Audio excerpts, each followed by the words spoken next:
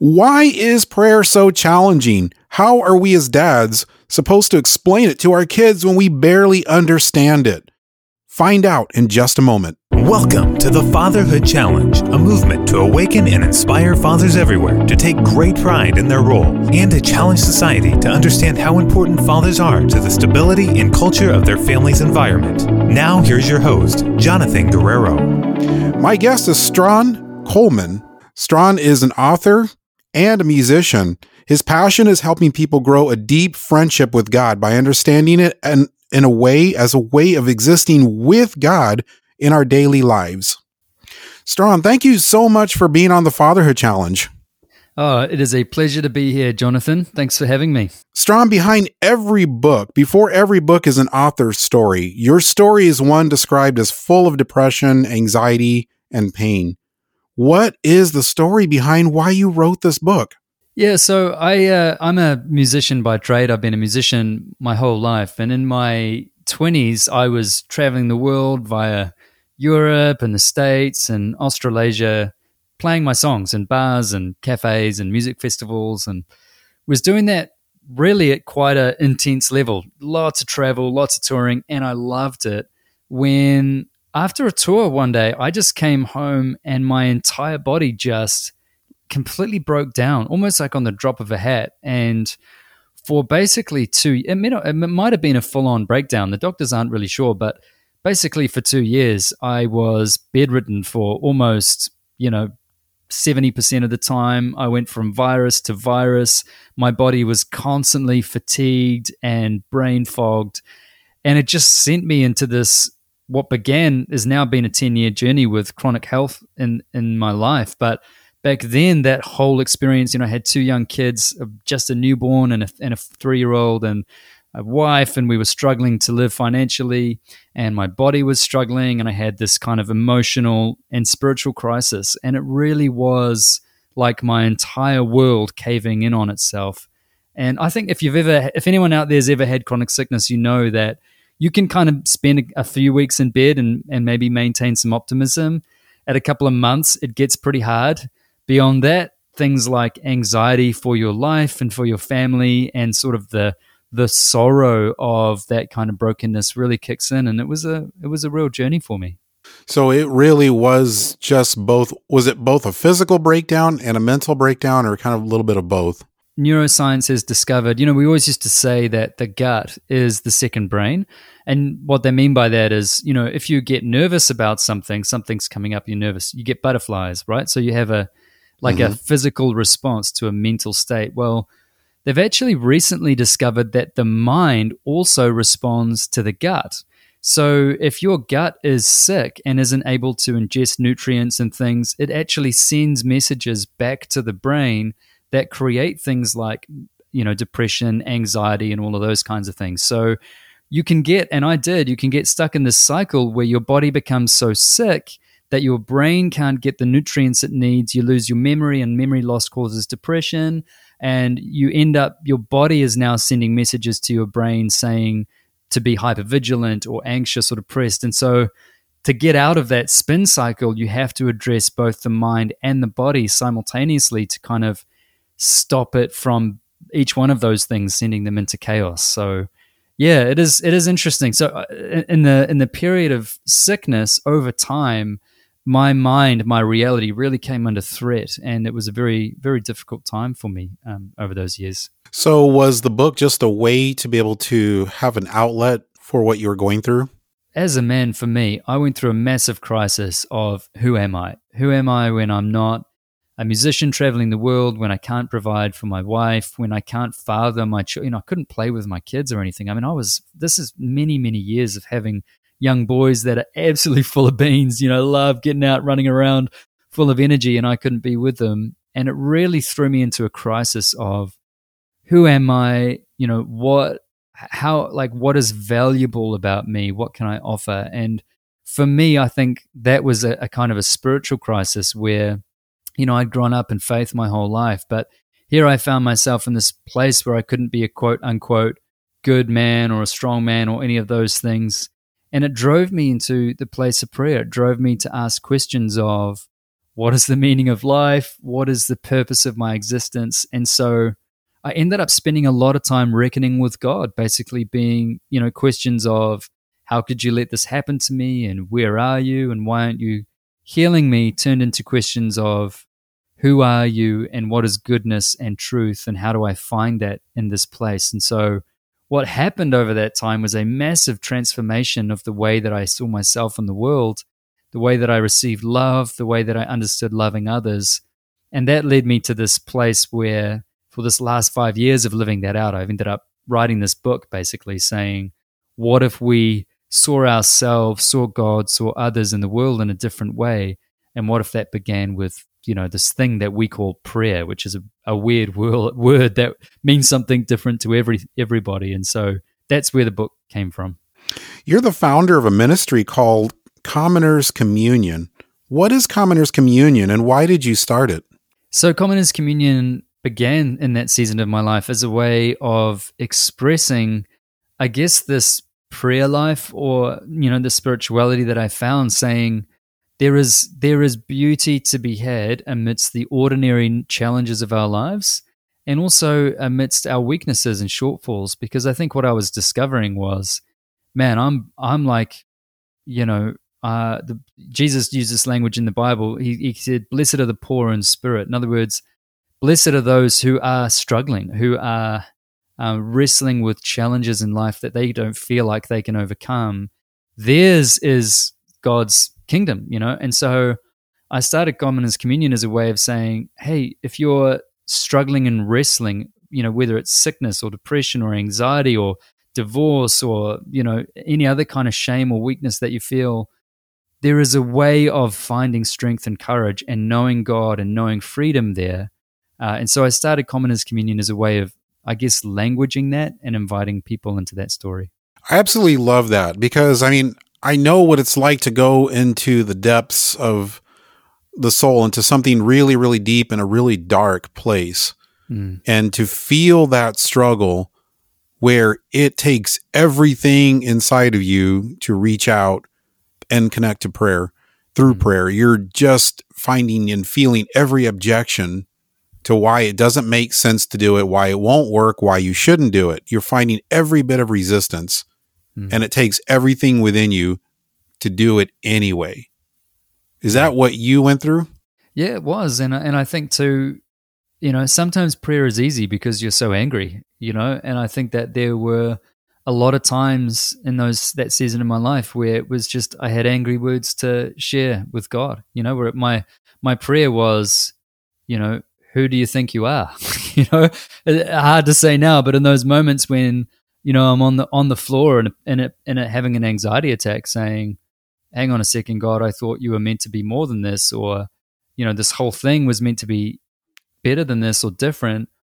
Sometimes that's the purest prayer because we're finally being honest. We're finally not sort of guarding our words or holding our punches. We're just saying, this is where I'm at. And in a way, it's like, it's giving God an opportunity to respond to our real feelings. And I think that we often see prayer as something, or talking to God as something very, very holy, and we've got to have its own language set, and we do it a certain way. But honesty is actually the key, and to be honest is really freeing because, if we're honest with each other, life is hard, man. Life is a struggle in one way or the other. Progress comes through wrestling through things and working hard at stuff, and it takes a lot of grit to do things, to commit to things like marriage and fatherhood and our jobs and keeping fit. And so if we can't bring that wrestle and that struggle to God, we end up feeling like God is in some other part of our life, and prayer is something we do when we go to church, but when we're truly in our moment of need and when things are really tough, we won't turn to God because we don't believe He'll listen or that we have the right words to say. And so I think me learning to bring anger, to bring anxiety, to bring my doubts and questions, I found those kinds of prayers easier. The other stuff, kind of hard, but those things, I found those easier, and I found that actually I sensed God drawing nearer to me in those moments, not pushing me away for being sort of unholy. So the result of being real with God was an experience. Is that what you're saying? You actually, when you just opened up to God, you actually had an experience with him. Yeah, I did. And I don't know how to explain that experience, because it probably isn't what you'd imagine. It wasn't necessarily the skies opening up or, some kind of physical vision in the room, but it was this growing sense of peace and rest in my soul, that I wasn't alone and that I didn't have to depend on my own ability to get through it, and that not having all the answers or not understanding or not having the strength wasn't the most important qualifier. There was a sense in which God was just listening and saying, and actually grieving with me and just saying, I know, and I'm here, and don't be afraid. And I think over time what happened is I became transformed into somebody who needed less of a instant thing from God, although I still pray for healing, but more from I'm doing life with God, and he's giving me a quiet strength and a wisdom and a way of living this life that is actually more profound than I could have done on my own. And essentially God became a friend. He went from being a distant deity who I didn't quite understand to being a friend whom I still don't fully understand, but who gives me the strength and the courage and the rest I need to live my life with genuine joy and flourishing. Does God show up differently for each person? Can one person, in other words, have a very different experience of God than someone else? Yeah, I think so. I think we all have different journeys, but I also think that there are, each one of us, because we're different, we see the world differently. So I've come to see, what does God showing up mean? Well, we read in the Bible some pretty amazing stuff that blows your mind, but also every day the sun rises and we see the trees and we feel the wind and we touch the earth. And all of this is a sign of God's love and generosity toward us. And sometimes we just don't see it that way, especially in our kind of flat materialist post-enlightened culture that tells us, well, it's all just a series of atoms and stuff, which of course it is. But all of it is also there to show us the creativity and the affection of God. And so I think that sometimes it's actually a disposition. I see God in my children. I see God in creation. I see God in the provision of a roof over my head. And I think that's a choice to see those things and be grateful for them. And I think gratitude is really important. But then also I sense God in my soul, and I sense him. Sometimes it's like a warming of the heart, just a sense of joy rising up when we pray. It could be peace or rest, or trust.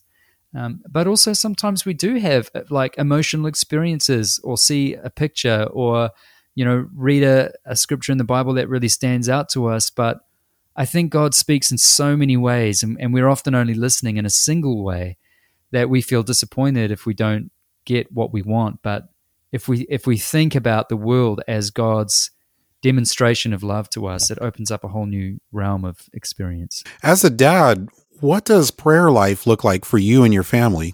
I've become quite like a quiet, introverted sort of person, and my boys are very loud. I mean, I've got 3 young boys. They are constantly fist fighting. I mean, like, people who know our kids, they laugh and they say, we have never met more intense children than your children. So, I'm like an artist writer. So our house is chaos all the time. It's up at 6 a.m. and the kids are just yelling. There's always fighting.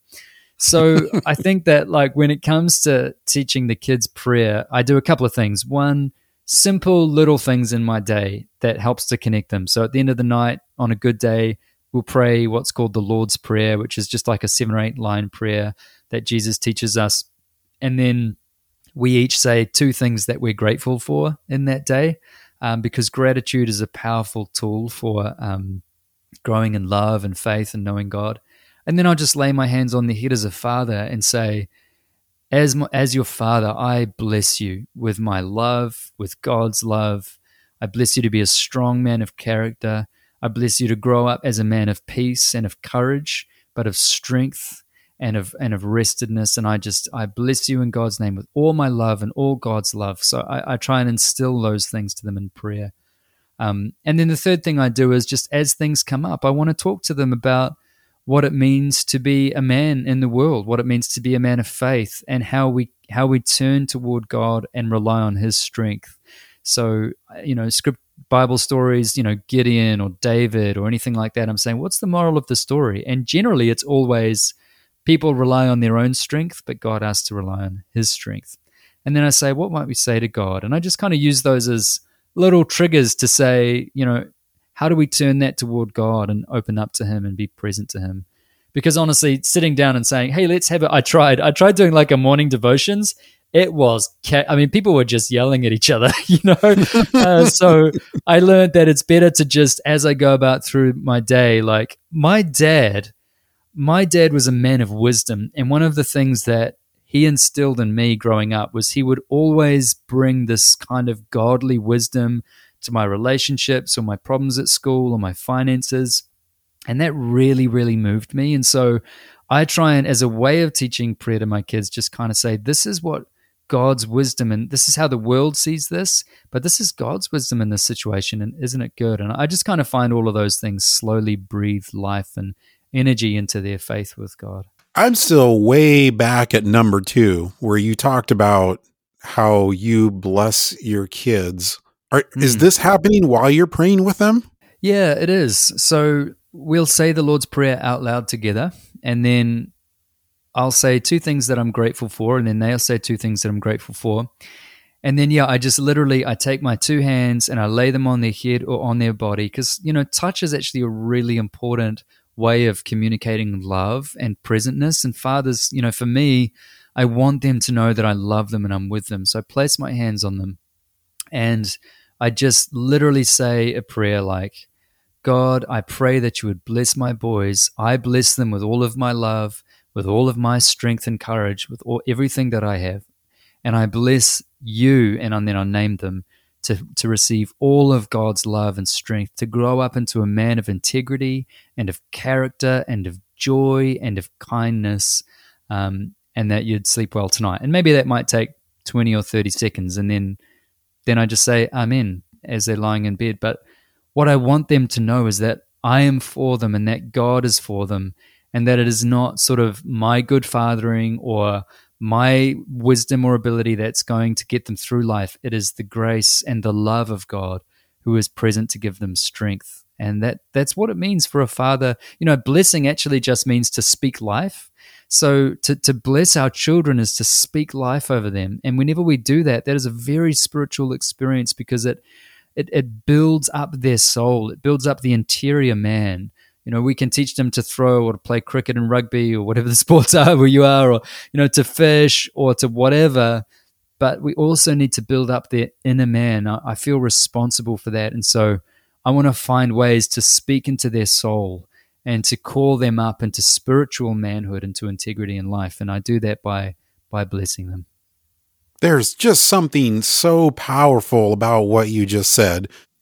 You are literally inviting the presence of God, the spiritual presence of God right there in the moment with you and your kids. And with God there, you are literally blessing your kids in the presence of God. Yeah. That's something that takes a bit to process and wrap your head around, because that is truly a really special moment. Yeah. Yeah, and I feel like it's one of the true gifts of faith, and especially as a dad, I got to be honest, there are plenty of nights when I put my head down on the pillow and I just think, God, what am I doing? I don't know how to do this. My kids are full of beans, and I'm breaking up fights all the time, and I just want to be the kind of dad in this peaceful household. And I often put my head down on the pillow at night and I go, I can't do this. I don't know how to do this. I'm doing it. I'm giving it everything I got, and I feel like I'm failing. And in those moments, I have this kind of joy that erupts in me, and I go, I guess it's that honest prayer again. I just go, God, look at me. I don't know what I'm doing. I can't do this on my own. I need your strength. I need your courage. I need you to give me wisdom and to guide me, because left to my own devices, I'm going to mess this up. And I think the gift of praying and blessing over my children is that they get to see me exemplify that. They get to see me saying, yes, I'm a father and a man, and I'm heading in a direction, and I have strength, and I'm committed, and I'm disciplined. But I also acknowledge that I am just a man, and that I have shortfalls and weaknesses, and that I rely on a strength and a power other than my own. And I'm going to welcome that strength and power into your life, because as you become a man, you are going to be faced with temptations and trials and challenges that you cannot overcome on your own.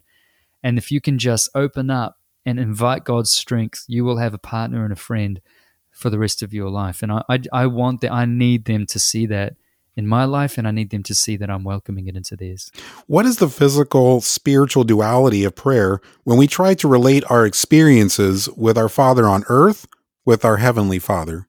Yeah, that is a very, very good question, and a challenging question, because, not all of us have had great examples as fathers. And let's be honest, even our best examples of fathers still have shortfalls and weaknesses. And then we come to God, and like in the Lord's Prayer, I pray with my children every day. It's our Father who is in heaven. And so there is this kind of struggle to re-understand what a good father is, in a godly sense. I was recently reading into the story of David, and it was the transition when David's kingdom is about to come to an end, and his son Solomon is about to take over. And I don't know how I've missed this in the times that I've read through the story of David, but it's very, very distinct in the Bible that God himself tells David that he will be the father of Solomon. He will parent Solomon. Wow. He will be his father. Yeah. That is mind-blowing. That to me says so much about what God himself thinks of fatherhood. That he would do that for David, that he would do that for Solomon, because let's face it, David had some serious struggles. Yeah. This says a lot about how God deals with our weaknesses. Yeah, and what a gift. What a gift to David to go to his grave knowing that ultimately it doesn't all rest on his shoulders, that ultimately he can do his best, but despite his failures, his children are in the hands of God. And God is stronger and more patient and more able than we are to father our children. And I got to say, that what you're saying about David is really what has given me peace as a father now for 10 years with my kids, just going, ultimately, I will do everything I can. But if I bring God into my children's lives, my trust is not in my ability to be a good father, but God's. And he's got more practice than me. What are some simple ways that dads can make a prayer life more meaningful to our kids and turn it from just some ritual that you do at mealtime and at bedtime and turn it into something that is a very deep and personal experience? Yeah, so the way I do this with my kids is I just try and bring an awareness of God into different moments in our lives. So, one thing I've loved to do with the kids, especially during winter when it gets dark earlier, is to go, oh, guys, come out and look at the stars. We can see a lot of the stars where we are. And we look up at the stars, and I just say, isn't God creative? Like, isn't it amazing that he made this for us to just enjoy? And it may not necessarily be a moment of saying, all right, let's pray. But what it does is it fills their hearts of God awareness and gives their hearts an opportunity to internally respond. Or it might be like, when their brothers were born, look at this, how beautiful these kids are. And just that God loves to create us, that he thought of this way of doing things. Or maybe it's when it's really stormy, I go, man, doesn't it just make you feel like the awe, the majesty, the bigness of God? Or so I guess what I'm trying to do is use everyday moments to say, hey, let's just turn our hearts and our consciousness toward God for a moment, not labor it and say, now let's pray unto thee or something, although, if you can, that's great. But for me, it's about like, how do we keep turning our hearts toward God and teaching my children just in their everyday lives as they go about things to see and admire and envelop God into their awareness, because prayer is ultimately just about living in partnership with God, living in awareness of God. So I just kind of want to keep training their little hearts and minds to see the beauty in the world and in other people, and to say, hey, let's turn that toward God. Or what do you think God thinks about that? Or you remember that story? And I think, honestly, especially when the kids are younger, I think that's a great way to just help them to see that God is in everything and that they're able to respond. And another thing I tell my eldest is just, and my two eldest is just, anytime you want to, you can just talk to God. If you're at school, tell him how your day's going, or ask him to help you with something. He's interested. He cares. He's like me. He really cares about your life. So talk to him anytime you like. And that's sort of how I go about it. How can dads learn more about you and what you're doing, and even order your book? Yeah, so if you want to find out more about me and what I'm doing, you can find all my work at Commoners Communion, or just search Strawn Coleman, although that spelling probably doesn't help either. But my book is called Beholding, and really it's a way of saying it's a book about prayer. It's a book about changing the way we see the world. And as a father, is essentially been a book about how I've learned to re-see my children, although I don't necessarily use that language. And I think it could be a real blessing. So the book's called Beholding. You'll find it on Amazon or anywhere. If you just Google Beholding and look for my name, Strawn, you'll see me there. I'm going to make it easier for everyone to find your book and to find out more about you. So if you go to thefatherhoodchallenge.com, that's thefatherhoodchallenge.com, and you go to this episode, look below the episode description. There will be a link there. If you click on the link, it will take you right to where you can see what Strawn is doing, and you can order the book directly from there. It'll make it just a little bit easier. And as we close, what is your challenge, your final challenge to dads listening right now? Man, my challenge is just have grace on yourself, be kind to yourself, but also, because it's a hard job, it is. But also, man, I can't encourage you enough. Don't rely on yourself. As good and as strong and as disciplined and intentional as you are, we can't do this alone. We don't have enough. And God is a willing and loving Father, not just to you, but to your children too. If you'll just honestly turn your heart toward Him and say, would you come into my household? Would you help me parent my children? Would you be the father of this family? Strawn, it has been an absolute honor to have you on the Fatherhood Challenge. Thank you so much for being here. Thank you, Jonathan. I've really enjoyed our conversation. Thank you for listening to this episode of the Fatherhood Challenge. If you would like to contact us, listen to other episodes, find any resource mentioned in this program, or find out more information about the Fatherhood Challenge, please visit thefatherhoodchallenge.com. That's thefatherhoodchallenge.com.